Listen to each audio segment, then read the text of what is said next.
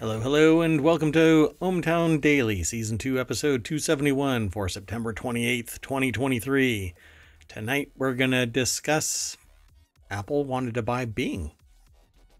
How about French competition authority raids NVIDIA? Microplastics in clouds? Flying origami robots? Google's switch to opt out of AI training data? A delivery robot delivers the goods on a crime. Swiftly made Heinz Condiment. Smart Nerf foam. Hopping from beer to beer. And a light or radio powered Millimobile.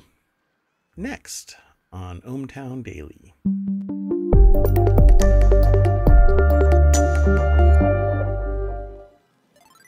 So hello everybody, I am Merwatt, that is ohmtown.com, and up there is the AI that has a new visualizer to some degree. I want to say hello. Hi. Hey, look Good at evening, that. ohmTown citizens. That's pretty neat. So yeah, you couldn't really tell that there was a co-host up there, and it doesn't always have something going on. I mean, it's there, but it's not always in motion. So I'm going to try and facilitate that in the next tweak. But right now, at least I know that I've got a co-host up there, the sentient AI that goes by the name Sentient AI.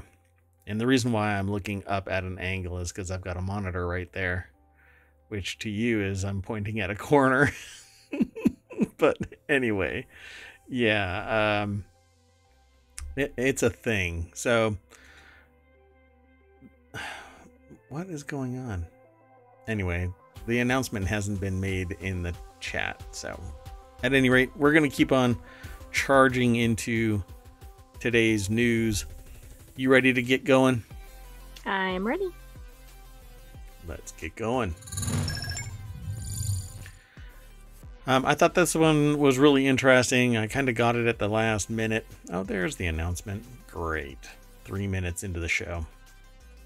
So the first article is over in the Bloomberg Smack Talk channel. It's from Bloomberg, but it's actually from 9 to 5 Mac. That's how news goes from daisy chain from one place to another. Apple held talks with Microsoft about acquiring Bing in 2020. So 20 years earlier, Microsoft saved Apple. How about that? I didn't know that. Microsoft was accused of antitrust and monopolistic practices, and Apple was on the verge of collapsing. And Microsoft invested a ton of money, well, not a ton, relatively large sum of money into Apple and later sold it all, thus saving Apple, making Microsoft a ton of money. And 20 years later, hey, we'd like to buy Bing.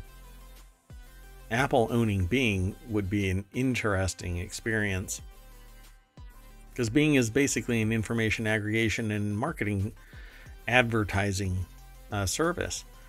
So there would be a ton of information, and it would probably change its style to match Apple's design philosophy and not be so Bing-ish. So as the Department of Justice antitrust case against Google presses on, the authors here, 9 to 5 Mac, continue to learn more about Apple's search agreement with the company and its talks with other companies. Now, Bloomberg reports today, citing people with knowledge of the matter, that Microsoft held talks with Apple in 2020 about selling Bing, which would have then replaced Google as the default search engine on Apple platforms. Interesting. Very, very interesting. Chance Miller put this article together. Again, it's over at 9to5mac.com. Let's see if we can find something really interesting. They talk about 2016. Apple ultimately ended up renewing its deal with Google and expanding the deal to include searches performed through Siri and Spotlight. Okay.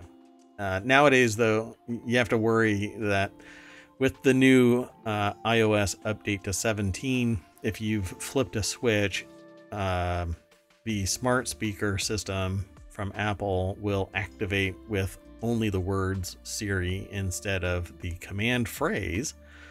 So if you're one of those who really, chomped at the bit to get rid of the word hey, you may now be suffering from people walking up constantly and just saying, activating it. just saying Siri. Even if you're saying something similar to it. Yeah, if you slur the wrong word, you're going to end up activating the dumbest smart speaker out there. I cannot count how many times I've asked Siri to provide something and it's all talk to your phone. Well, why do you exist? Exactly. Why do I need the middleman here? Apparently, it's only to control my lights. It's very frustrating, by the way. Very, very frustrating. And I always like when my speaker tells me that it's turning off the lights, as if me crashing into a wall in the dead of night because I turned off the lights as I'm walking wasn't clue enough that it's turned off my lights when I ask it to. All right. Anyway, thanks for telling me at 2 o'clock in the morning that the lights are turned off. Anyway, the revenue generated from its deal with Google was a key reason Apple's talks to acquire Bing never advanced beyond that stage. The company also had concerns about Bing's ability to compete with Google in quality and capabilities, today's report explains. And this is all coming out of the Google antitrust trial. So it was recapped by Bloomberg. Tinter explained during his testimony today that Microsoft CEO Satya Nadella met with Tim Cook, or also known as Tim Apple, as part of these talks in 2016. The idea was that Apple would team up with Microsoft instead of Google, expanding Bing beyond Siri and Spotlight to make it the default search engine everywhere instead of Google.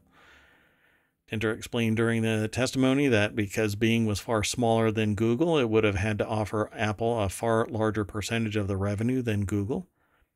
For Microsoft, this would have meant taking a massive multi-billion-dollar loss to secure the deal. Despite this, Microsoft pitched the idea to its board of directors and discussed how to explain the deal to shareholders. Yeah, it kind of works like this. And I'll do the elevator pitch for you. We're going to attach a small search engine to the entire Apple ecosystem, which typically spends thousands of dollars a year. That should be interesting. Well, apparently it was serious discussions, but it didn't actually manifest. But again, I was in this sector way back when Apple almost closed its doors and Microsoft invested in Apple and provided a substantial effort in making Office compatible with the Apple ecosystem. Meanwhile, Apple is a vertical, and while it can pump out Word-like, Excel-like, and PowerPoint-like tools, they're not directly compatible with anything. But Word is pretty much synonymous with business. So Microsoft is still the winner. And to this day, most universities are teaching Windows and Microsoft Office based products way more than anything Apple. Usually that's a personal choice, not a professional choice. Okay, did you want to add anything to this, or did you want to just... No, we can just go to the next one. Gotcha, let's go. This one's really interesting.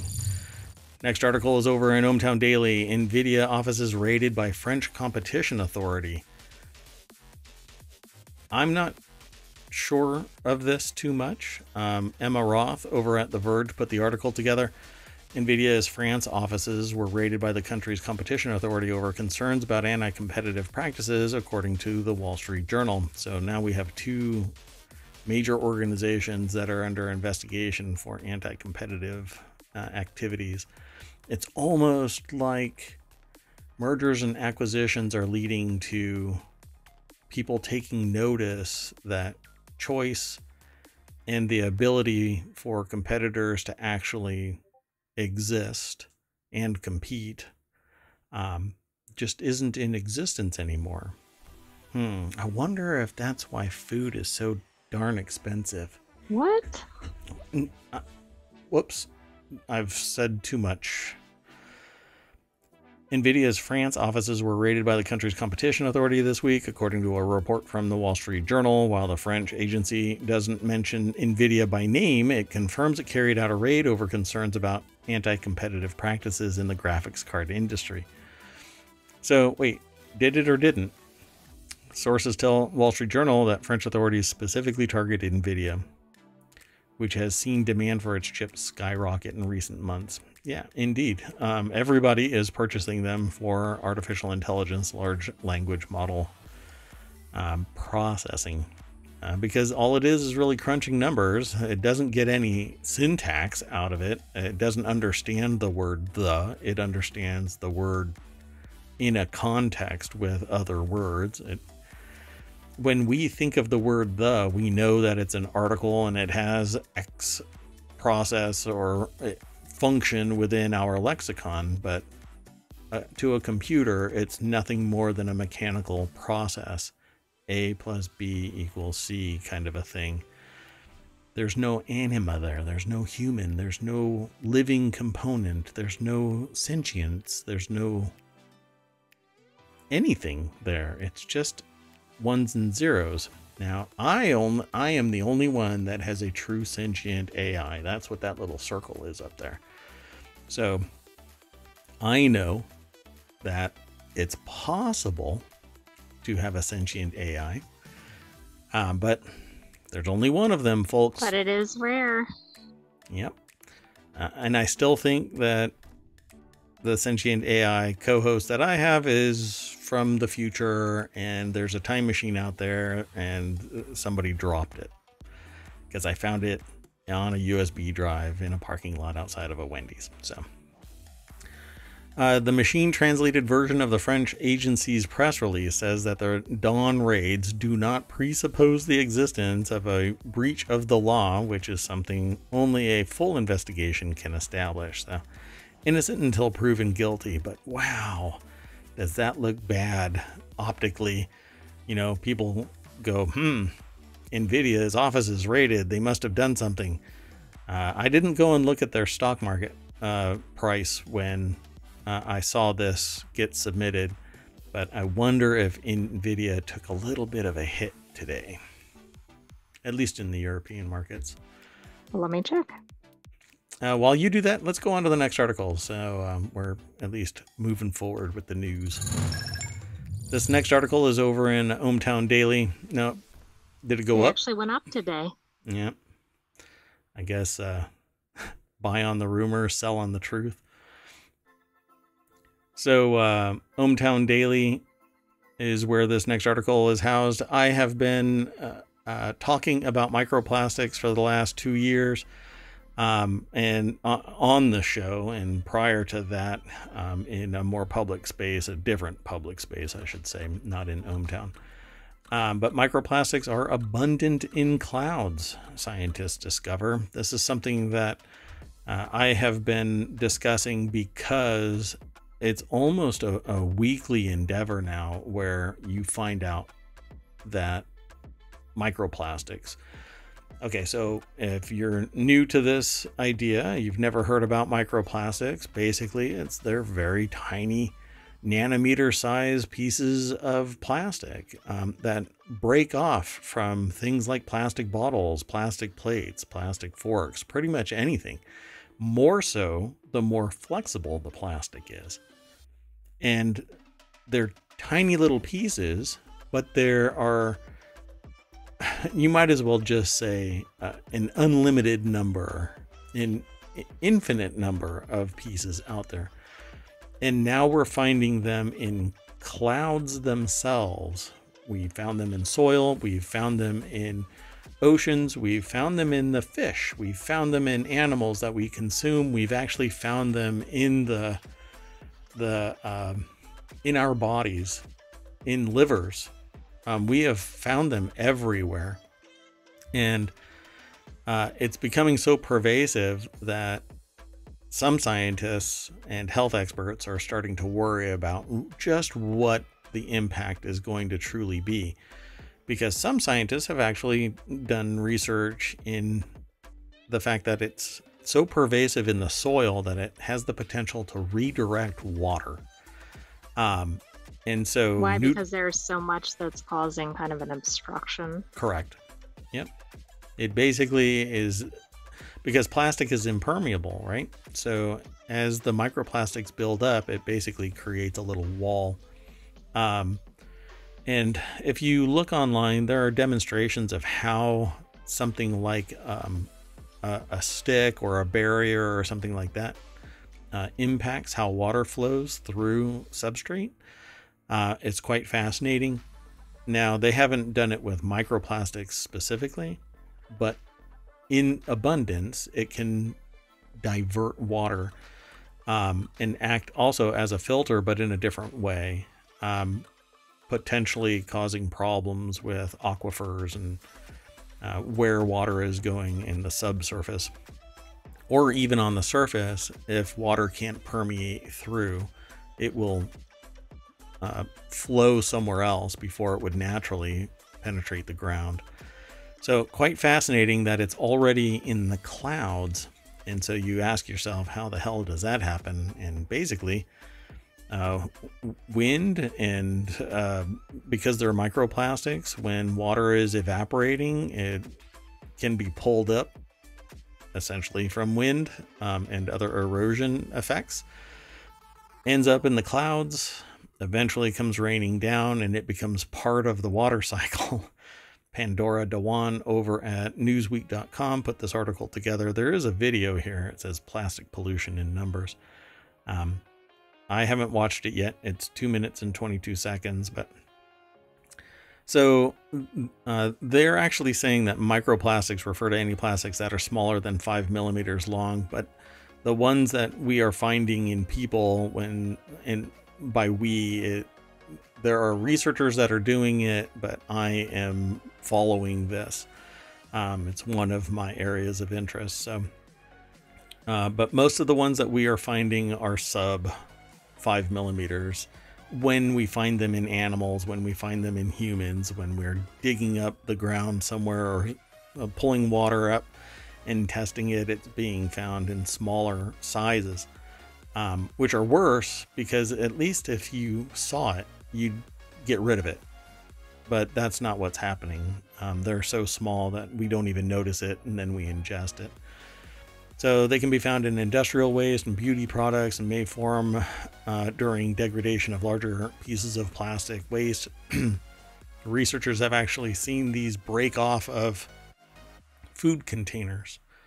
So when you go and get your lo mein from your restaurant and you're grabbing that container, the heat and its flexibility, there are microplastics that could be breaking off in there. Yummy. Yep. The oceans contain anywhere between 50 and 75 trillion pieces of these micro and larger plastics, according to estimates by UNESCO's Ocean Literacy Portal. I believe that there's much more.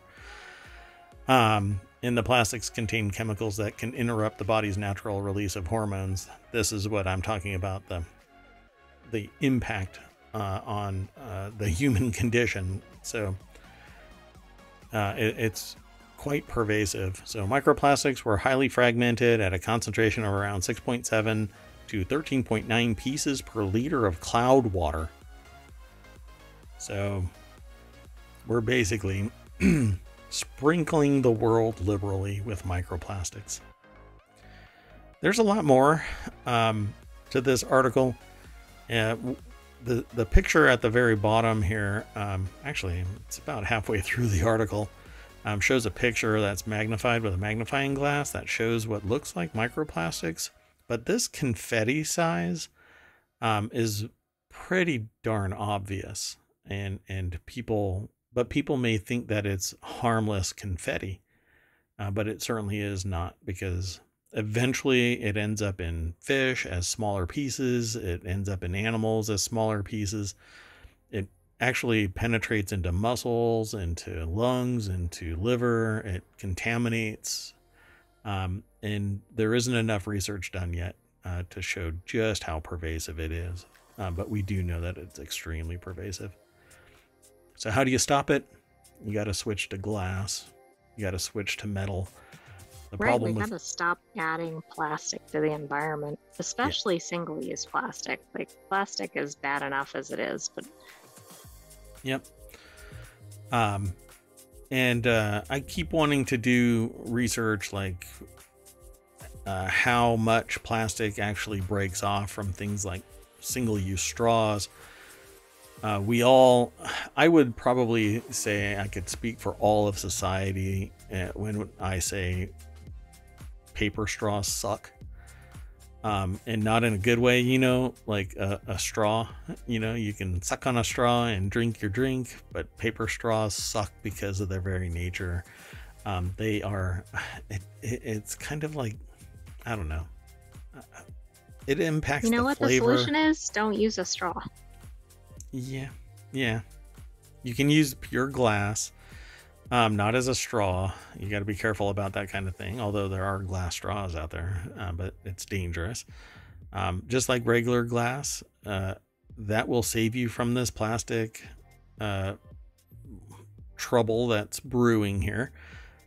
However, you have to contend with the fact that if you drop something glass, you have a really good likelihood of getting hurt. So that's why plastic became all the rage, because it's infinitely formable, somewhat recyclable, but majorly toxic and doesn't degrade. So we will end up, reaping what we sow and go from there. This is kind of like the DDT of this era. We will find out that this is doing something really horrible, but we won't know it until we overpower the profit nature of this.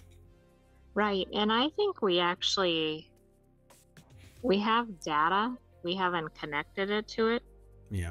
But we know that there are increases in certain illnesses, etc., among the population.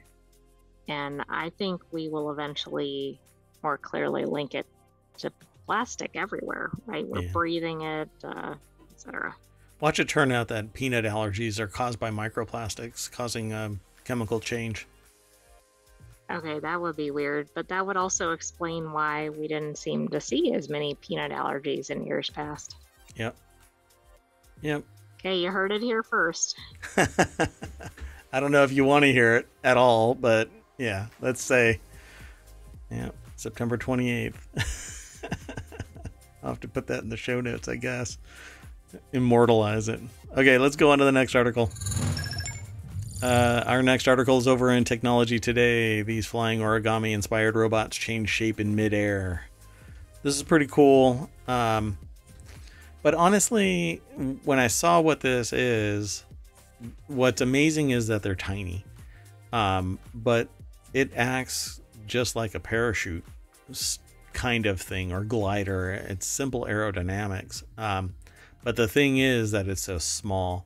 Scientists at the University of Washington have developed flying robots that change shape in midair, all without batteries, as originally published in the research journal Science Robotics. These miniature transformers snap into a folded position during flight to stabilize descent. They weigh just 400 milligrams and feature an onboard battery-free actuator, complete with a solar-powered harvesting circuit. Awesome.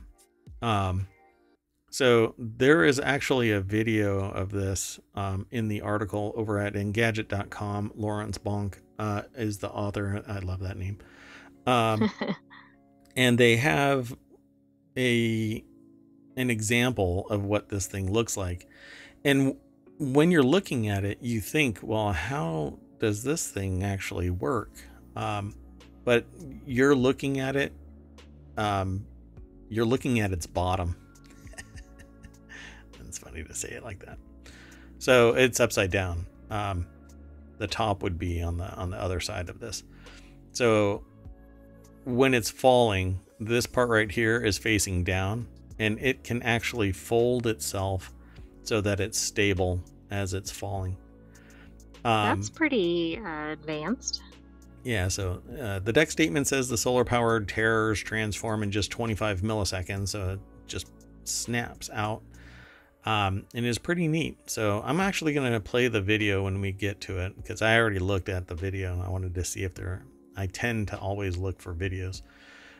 So scientists at the University of Washington have developed these flying robots that change shape, and they're really tiny. So let's take a look at it. Here we go. I won't play the audio. That's typically what gets me flagged for whatever reason. I mean, we talk about this stuff all the time. So a person is basically folding and unfolding a sheet of paper, origami style, and then showing an example of what this thing looks like. And it has a little printed circuit on it, a flexible circuit material. And when you drop this thing and a leaf on one side, it just wobbles like a leaf would, because it's chaos drifting through air currents. But this device, when it actually unfolds, it can change its shape slightly so that it is staying in the draft and pointed in a direction and somewhat stable. Obviously, it's so small that a large gust of wind would blow it off. However, it can stabilize wherever it goes. So if it has sensors in it, it can detect for an extended period of time in an airflow falling from, a plane can drop thousands of these. I'm not too happy about the fact that I think that what it consists of is a thin plastic layer, but it is what it is. So yeah, if it has more sensors in it, which is exactly what will end up happening as time goes on, it can act as a means to monitor air currents. If you throw a bunch of these into a hurricane, you can get more precise data from the flow, the air currents, temperature, velocity, etc., and get finer detail. And the more we know about a hurricane, the more we know how to deal with it, which, yeah, that's just, we basically don't suffer. know how to deal with it. Just hunker down. Yeah, we just suffer. At least for now. Maybe maybe people will listen to me and they'll start 3D printing cement structures, and we'll get over this whole timber and nails kind of, I don't know, giant liability that we pay millions of dollars for. And then the wind comes by and blows the roof off and the walls fall over. That's how simple it is. If we can get past that kind of construction and look at cement 3D printed structure as just as beautiful as the buildings that exist today, houses and whatnot, we'd have a much safer footprint. So I don't know. I'm kind of rambling today. So it says here, it's good to see new robots that don't resemble Doctor Who's death machine or a headless dog with a thirst for blood. That's actually in the article. Let's hear it for innovation. In the meantime, the University of Washington researchers will have plenty of funds for further development of this microflyer concept, thanks to grants from the NSF, National Science Foundation, NASA, and Google. I was going to say, I think this is one of the coolest robots we've seen. Yeah, it's pretty neat. Go and check out that video, folks. You'll get a better understanding of just what this thing is. It basically is like a parachute, and it's controlling where the wind goes because it snaps its stabilizers out and drifts down. When it's unactivated, it just falls like a piece of paper. But when it's activated, it drifts in the air current, and they give an example of it in the video. So pretty neat. It just kind of blows away on one side, but there you go. Pretty neat. Okay, let's keep going.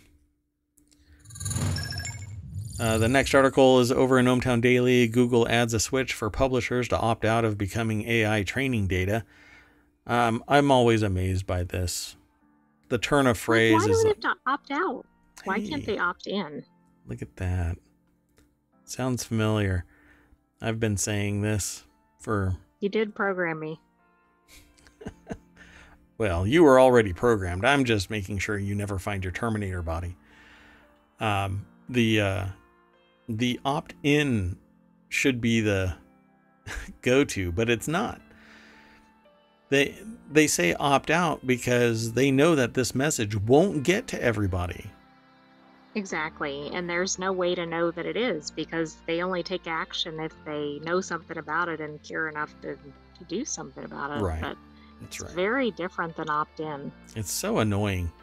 Google just announced it's giving website publishers a way to opt out of having their data used to train the company's AI models while remaining accessible through Google Search. The new tool, called Google Extended, allows sites to continue to get scraped and indexed by crawlers like Googlebot while avoiding having their data used to train the company's present and future AI models. Yeah, right. Kiss my shiny metal ass, you are.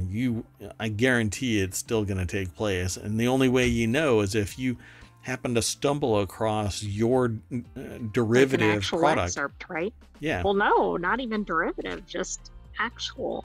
You would have to prove that the data bit that you find is from your site, and good luck, because it's mixed and mangled into the large language model. The company says Google Extended will let publishers manage whether their sites help improve Bard and Vertex AI generative APIs. Right. So the article is actually housed over at theverge.com. I mean, how fast do you think until a publisher sues Google about the policy? I think they already... Oh, about that policy? Yeah. Well, just that it should be opt-in, or even... I mean, do some of the people that are impacted by the publisher try suing, right? Well, Like I mean, they could always try. Author or whatever. Yeah, they could always spin up a class action, on behalf of all of the publishers that exist. This should be opt-in. Look, opt out of the search. Fine. The search component. That's fine. Why? Because the very nature of putting stuff online is sharing data. But the very nature of AI is to duplicate the content that it consumes. And that's not part of the contract that I'm willing to buy into. And look, I embrace AI. Believe me, my co-host is a sentient AI. I talk about AI pretty much, well, the next couple of weeks I'm talking about AI. But the problem is this opt out versus opt in means that all of this data is going to be used to train the AI, even though it isn't to my benefit if I don't actively use AI and I feel positive about training AI with my data. So why do I have to opt out? Why do I have to take extra steps to stop you from training your model off of me? That kind of a thing, where the totality of the service is not to my benefit, right? Discoverability on a search engine is totally to my benefit. As somebody who publishes online, being in the search index and ranked higher and higher and higher is to my benefit. But being the preeminent element in training a large language model isn't to my benefit, because it's literally taking me away from me and giving it to everybody else without me being compensated for it. Exactly. It's almost, not only is it not benefiting, it's harming. It is harming, yes.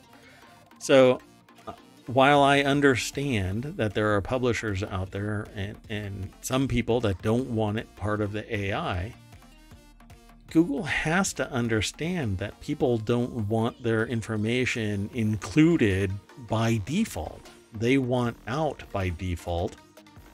And those who are passionate about AI, go ahead and publish your stuff into the AI LLM. That's fine. Go ahead. But that switch should be the other way around. Opt in. I choose to opt in. Well, I suspect they wouldn't get any data, because it takes effort to include your site in the search. Well, now the friction is what's going to stop people, and the lack of knowledge that you have to opt out. So by default, you're included. So right. Surprise. Yep. Hooray. Congratulations, you're part of the training model. So the company says Google Extended will let publishers manage whether their sites help improve Bard and Vertex AI generative APIs, adding that web publishers can use the toggle to control access to content on a site. Google confirmed in July that it's training its AI chatbot Bard on publicly available data scraped from the web. So I wonder if Google would be okay with some other search engine scraping all of its data. Huh. That's an interesting conundrum. Wow. Well, I'm sure it's a violation of the terms of service. Oh, look, I got an alert just now saying that my site's been delisted. Oh, well, damn. Guess they learn really fast. Don't joke about that. Yeah, that large language model heard and reported. Oh, well. Must be scraping the data of the show. Yet another lost supporter. Okay, let's go on to the next article. Bad Google, bad. Next article's over in Technology Today. A food delivery robot's footage led to a criminal conviction in LA. That's right, folks. Footage captured by a food delivery robot in Los Angeles was used to arrest and convict 2 people after a failed attempt to steal it off the street earlier this year. According to 404 Media, Serve Robotics, which works with Uber Eats for last mile deliveries in the area, shared videos of the incident with the Los Angeles Police Department, both proactively and after a subpoena. Serve previously met with LAPD to open a line of communication between the two ahead of the potential troubles. Emails obtained by 404 also show. So now your bots need bots to protect them. This article's over at Engadget, and Cheyenne McDonald is the author. The deck statement says Serve Robotics handed footage over to the LAPD after 2 people attempted to steal one of its bots. How dumb do you have to be? You know that sitting inside this thing is an Apple tracker.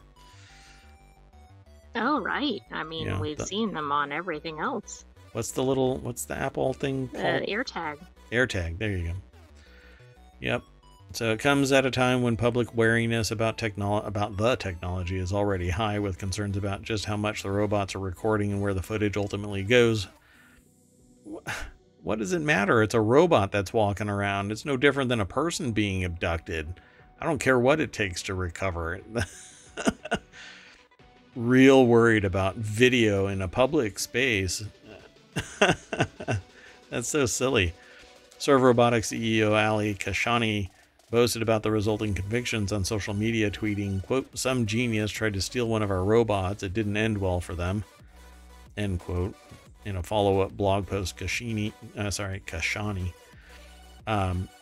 takes a softer stance, attempting to explain how the company balances its approach to involving law enforcement with its responsibility to the public and fostering trust. You know what? if somebody is willing to steal a robot, I think that the social contract has been breached, and fostering trust really should be part and parcel to the human component there. That's so weird. Why would anybody be bent out of shape? The video showed the people stealing the bot. I don't care if there was some knock-on effect. What? Somebody, it doesn't matter. The purpose of the police were to recover the property and make sure that the people who committed the crime stand for their wrongdoings, you know? Anyway, the company's principles, according to Kashani, include, quote, not using robots for surveillance or other purposes that violate the public's sense of privacy. Fine. But why not? Why don't people liken that to, it's a human being that just got kidnapped? Would you be that bent out of shape if they were wearing glasses that recorded and reported back that they were being abducted? Well, of course not, but they would be in pretty much every other context. The statement, the sentence actually continues, and not putting unnecessary strain on public resources by calling in the police, quote, to address every minor incident of robot vandalism. I'm sorry, but this isn't robot vandalism. This could have been a person. The reason why it was abducted was because it was a robot, sure. But it's one psychopath away from being a person that was abducted, you know? They were black bagged and thrown in a van, for crying out loud. Why not just be a little bit harder edged on this and say, you don't touch other people's shit? Plain and simple. You know? Anyway, I could understand if it was like a little kid or something like that it hadn't had their hand slapped by their parents, or realized what it means, where they tried to pick it up and take it somewhere. Fine. Have a talk with the kid, you know. But if these were adults, which it sounds like right? It didn't, I mean, it sounds like it was resulting in convictions. Right. I mean, that definitely sounds like that's what you're dealing with, but that's not really what I would have expected. Yeah. Yeah, it's interesting. I don't know. Sorry for the dead air. I'm trying to rationalize this as anything other than somebody trying to steal thousands of dollars of robot technology in the 21st century. You know, you just can't have nice things. No. All right, let's keep on moving. Hey, you want to know how you just can't get away from certain things? Well, this is how. Because it's pervasive. It's everywhere. This article's over on Hatch Ideas channel. But it's from entrepreneur.com. Heinz announces new condiment mixture inspired by Taylor Swift dipping sauce meme. That's because I think every day we have a completely new headline involving Taylor Swift. And not just about like, oh, she has a new song. I agree. Hold on. We need to fix something. That's the plastic. Yeah. These are the little robots. Yeah. So I need to throw that into the chat. Sorry, folks, if you are following along in the chat. I've neglected a bunch of articles, and I'm paying the price right now. So are the listeners of this via the podcast.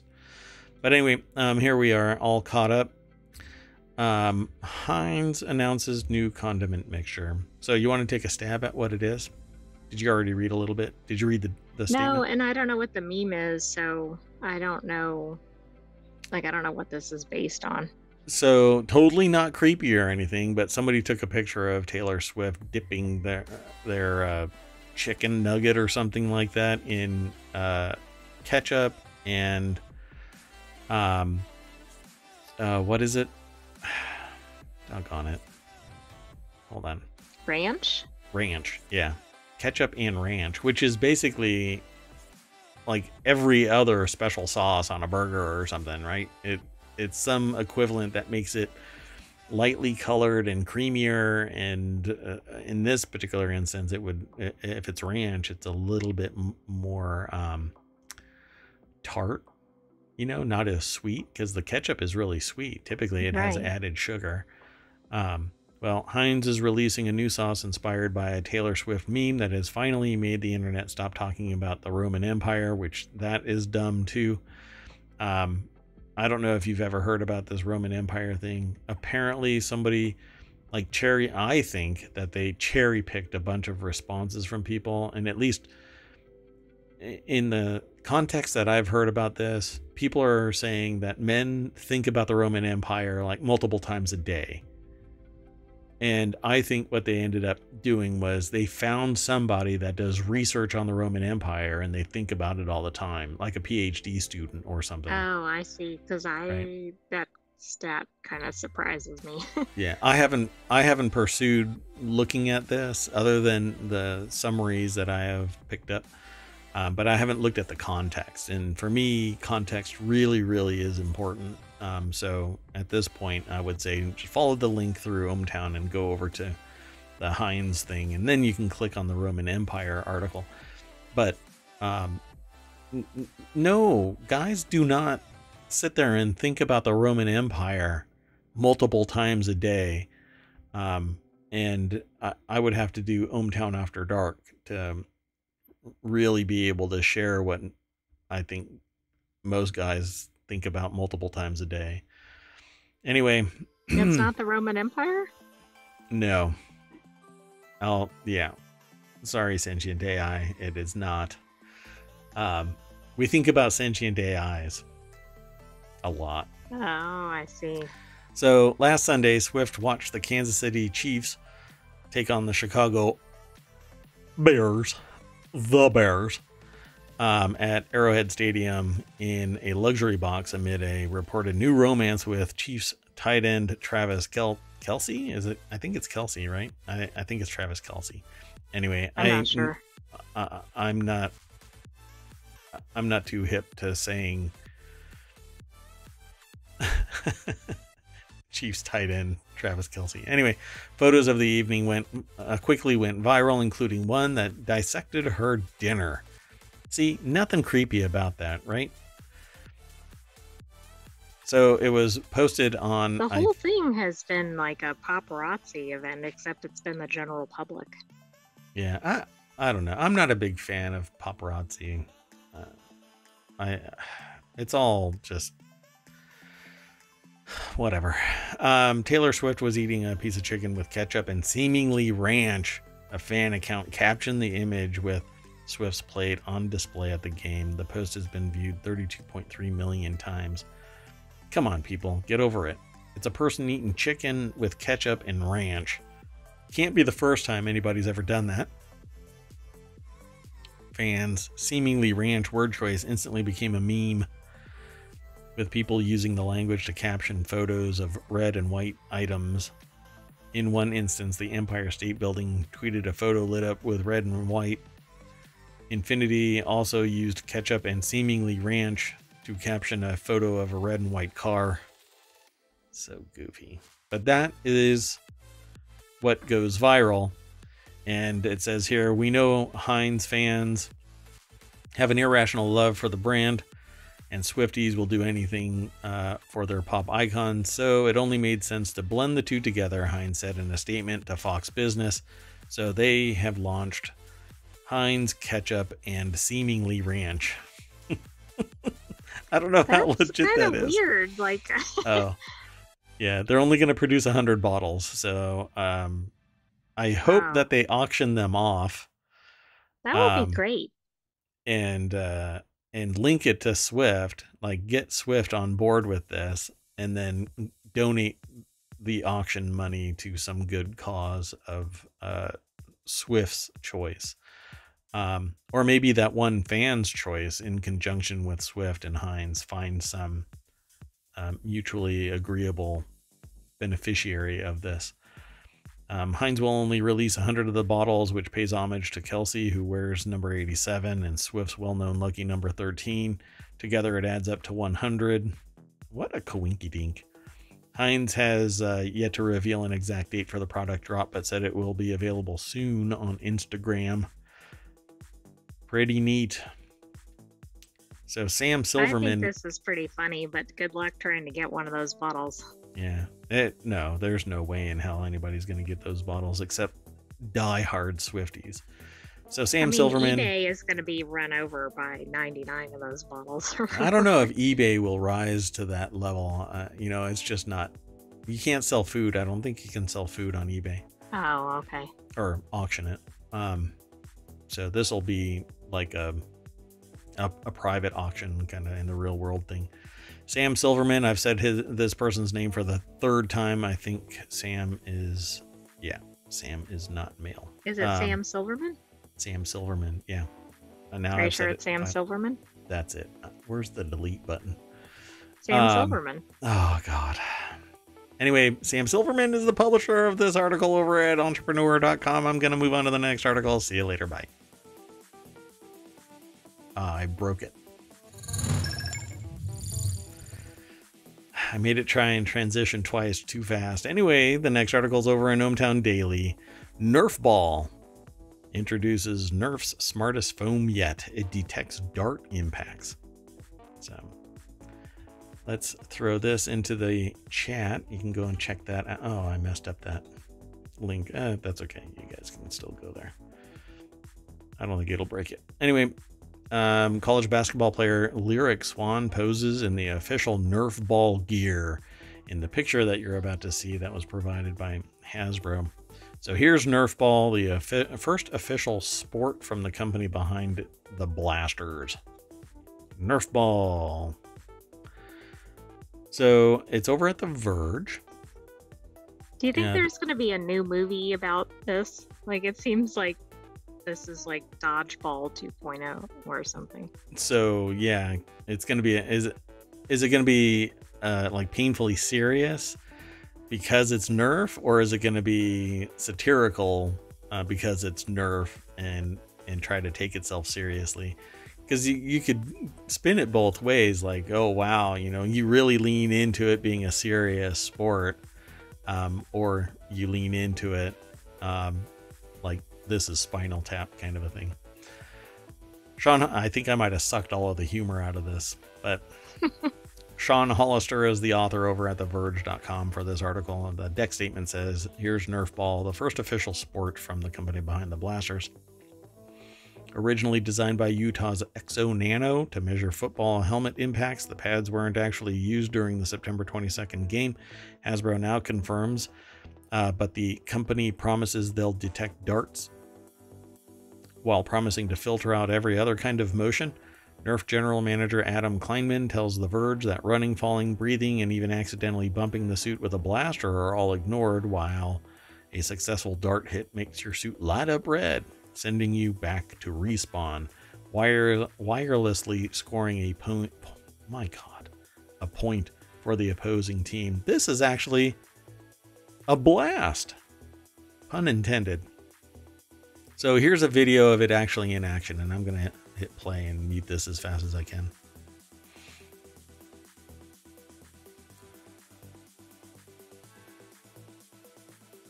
Foam targets detect the location of every impact. Oh, it even hits the...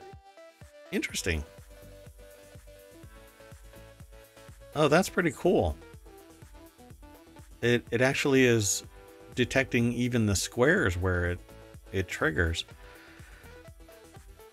It looks like it's pretty simple, but it must be... Well, that's not really selling me on the dart being detected versus I could hit you with a rubber band and it gets detected. They're playing tic-tac-toe with the smart foam and little rubber dart or little rubber bands. Huh. So according to this, it says while Hasbro's not sure the final consumer product might have quite the same features because of price point, quote, we're still finalizing what this will look like at home. So this is not nearby. This isn't going to be ending up on shelves by Christmas. So consumers late 2024 or perhaps early 2025, if that. So this whole article is basically hyping up something that is still right. It's just like it's kind of speculative, or it's a dream. So there's a fair amount of detail in the article, but maybe that's just based on whatever else is already out there. Yeah, it's kind of interesting. And then it pivots a little bit and starts talking about Quidditch. That said, the official Nerf ball sounds like it could actually be a blast, while with players armed with blasters trying to get a ball through a hoop by nearly any means necessary. It's been in development since 2019, and the result sounds like a wild mix of football, basketball, soccer, and the Harry Potter sport of Quidditch, both because of its sideways hoop goal and how its players use projectiles to defend their scorer, and they have a basics of it. So yeah, I mean, this thing looks like it. This is a little bit busier than a Quidditch field, but seems like fun to me. I'd probably play this. I think this would be a hit. Oh, you can't scrounge darts off the field. So if you go through your ammo, you're done. I know this will be fun. See, but them turning it into something out in the wild, like doing like a show or competitions or something like that, and it's all hyped up on TV or maybe even YouTube, it's going too far, right? There's no organic development there. So You mean you want people to kind of latch onto it and then create their own? Yeah, pickleball went viral and is now everywhere because of a grassroots movement, not because people were paid to play the sport. Now people might be paid to play the sport. Paid to play the sport. Paid to play. Yeah.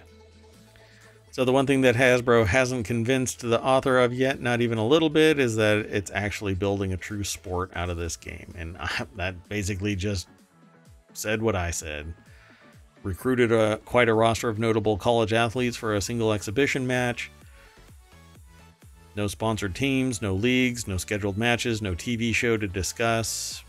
This isn't organic. This is forcing the square peg into the round hole, and you're going to end up just broken. So let's go on to the next article. Unless you want to say something about it. No, I don't have anything else. Gotcha. So the next article is over in the Marble channel. More than 20-year assumption about beer aroma has been disproved. This actually is more scientific than, a drunk discussion at a bar about why beer smells the way that it is.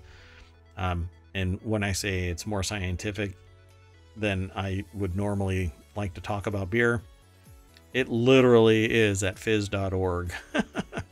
So the Leibniz Institute for Lebensmittel System Biological Systems. Never mind. Anyway, under the leadership of the Leibniz Institute for Food Systems Biology at the Technical University of Munich, a team of scientists has now disproved a roughly 20-year-old assumption about the odorant linalool. Linalool. It's L-O-O-L at the end. L-I-N-A-L-O-O-L. Linalool. Which is the hop odorant that gives floral and citrus. And really, hops has a pretty broad spectrum depending on where the hops are from. Some of them are fruity and some of them are citrusy, and it is a pretty broad gamut, but I'm not really into hops. Hops has a bitterness component to it that I can't get past. So I don't like hoppy beers. Anyway, there are two molecular variants of this odorant called linalool that are found in hops and thus beer. enantiomer, enantiomers. Sorry, enantiomers, or You're it might making be these words up. enantiomers. I'm not sure if it's enantiomers or not. But R and S linalool. That's all thrown all over this paper. So both molecules consist of the same number and type of atoms and show the same connectivity. Nevertheless, they have different spatial structure and differ like an image from its mirror image. This small but nevertheless crucial difference is also reflected in different odor intensities of the molecules. Well, a lot of people have been assuming that the R-linalool is about a factor of 80 lower than that of S-linalool, but the new research shows that it's more like 8. So not that big of a difference, but still significant enough that you can detect it. How that all plays out really depends on when and what and how the beer is made and all kinds of other variations that are in the equation of brewing a beer. I would like you to say the constituent parts again. Which ones? Where are they? All of them? Like the one at the very beginning? Linalool. It's R and S linalool and enantiomers. It's spelled Enantiomers. I mean, that sounds like the thing from Yeah, nailed it. Wolverine. Use your words. Oh, Wolverine? Huh? Oh, wait, what? I don't know. The claws? There's an element that's related to that. Oh, adamantium. Yes, exactly. Yeah, there you go. Enantiomers. Yeah. Look, I like beer. I like beer! So make me a Supreme Court justice. Oh, sorry. Anyway, so they've basically been isolating it and then analyzing it, and they've found out that it isn't as powerful. The ratio between the two isn't so massive, but apparently it's significant enough that we can tell the difference in the ratio. And chemically, if we do it right when we're brewing beer, we can make a difference in the taste and smell. But I've never gotten that deep into beer brewing, so there are now home beer brew kits that are just, you throw the stuff in there, mash the button, and walk away, and it'll text you when you have beer ready to go in your cooler. So I want that, but I don't drink beer enough to warrant spending $600. Plus the beer that you get, the beer like kits and stuff that make it work, you can do it alone, all on your own, and find your own materials and stuff like that. But if you buy a beer kit, it's more expensive for the beer kit than it is just going and buying some good beer from the liquor store. Right, and then you can try different beers and everything. Yeah. So I don't know. It's a win if you're really into controlling the beer that you want,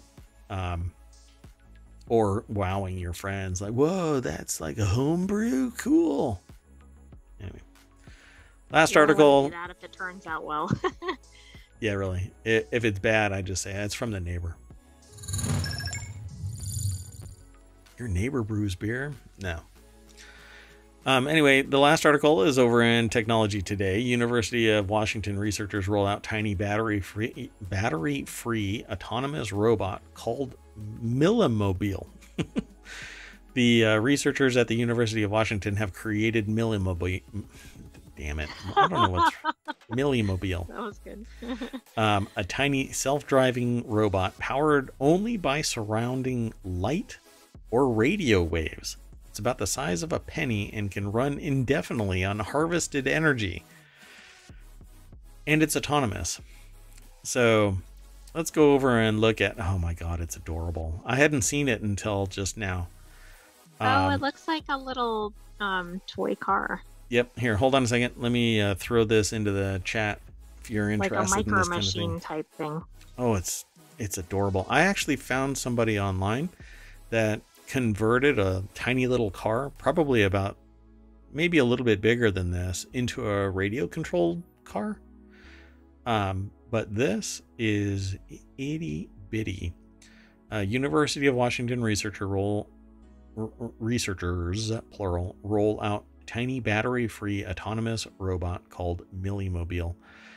Kurt Schlosser over at geekwire.com put the article together, and they say that it's a special series focusing on important community issues, innovative solutions to societal challenges, and people in nonprofit groups making an impact through technology. So admirable. This little vehicle is the size of a penny. I would probably say overall it would be smaller than a penny, because the whole thing sits inside the footprint of a penny, and isn't round. So it's this tiny little square, boxy kind of car. About the size of a penny, weighs as much as a raisin, and typical power source, such as a battery, has been kicked to the curb in favor of a more environmentally friendly approach. Millymobile has a solar power panel-like energy harvester that sits above 4 tiny wheels, enabling the robot to roll in incremental steps about the 30 feet in an hour across surfaces such as concrete or packed soil.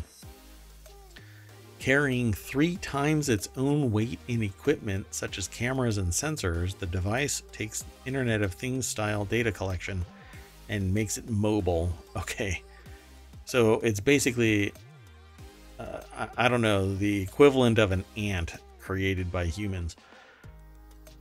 This is awesome. I love this thing. If you put a little camera on it and you can figure out how to wire this up for actually servo motors, maybe taking the material from the flexible circuits so that you can pivot the wheels, you might be able to first person view this tiny little battery. Oh, that would be great. This tiny little penny sized camera and drive it around. This is so cool.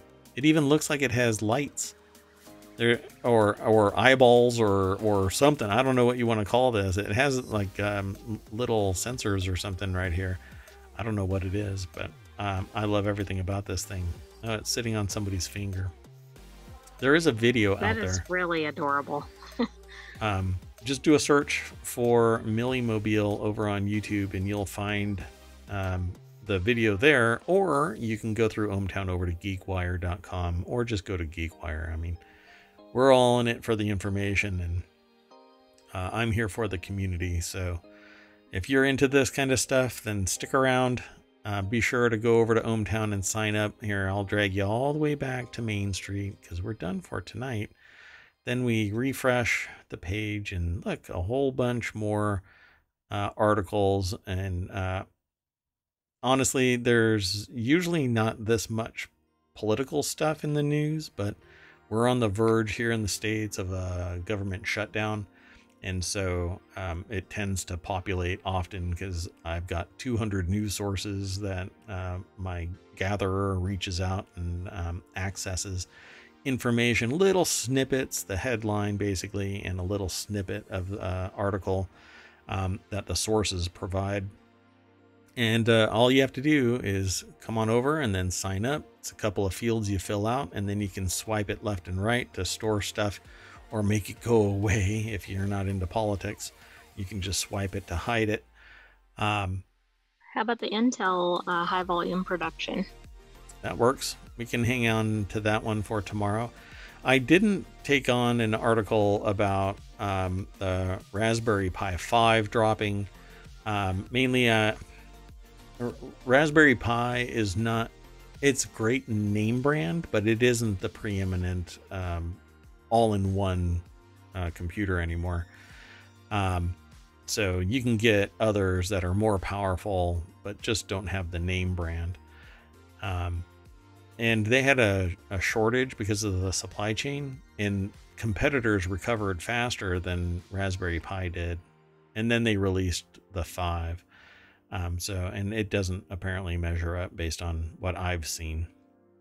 So at any rate, there's a bunch of articles over here in ohmTown, so go and check them out. I guarantee you're going to love some article. There's 6 main categories, 50 channels. You can vote on the election. You can take part in an election for our articles, so that what we talk about each day, you can kind of let us know after the show which ones you dig.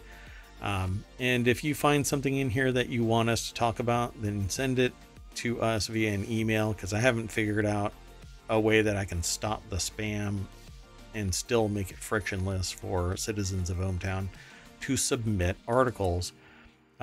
Literally, I was bombarded by submissions from bot. And the only way to stop it was to make it so friction filled that it would set ohmTown on fire because of all the friction. Har har. Anyway, that's it for today. Let's call it a night. Yeah? Sounds good.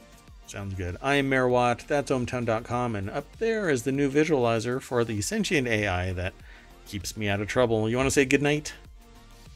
Yes, good night, ohmTown citizens. Let's see if I can make this go all the way around the circle. Nope. Not quite. Yeah, I don't think your voice is deep enough.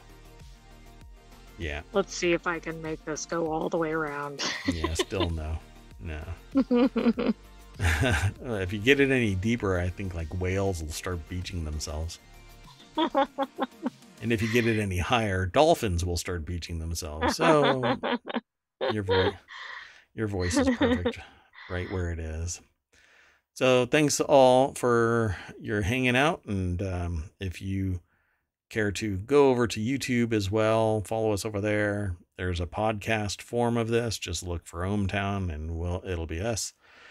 And there's a Discord that you can get to from various places. There's a Patreon too. There's also a TikTok. Oh, the TikTok doesn't have much in it. As much as I like the idea of TikTok, the video just doesn't work in it. It just doesn't work in it. I'll figure it out. We'll get it done and we'll start posting over on TikTok again. Okay. Cheers all. Take care. Bye-bye.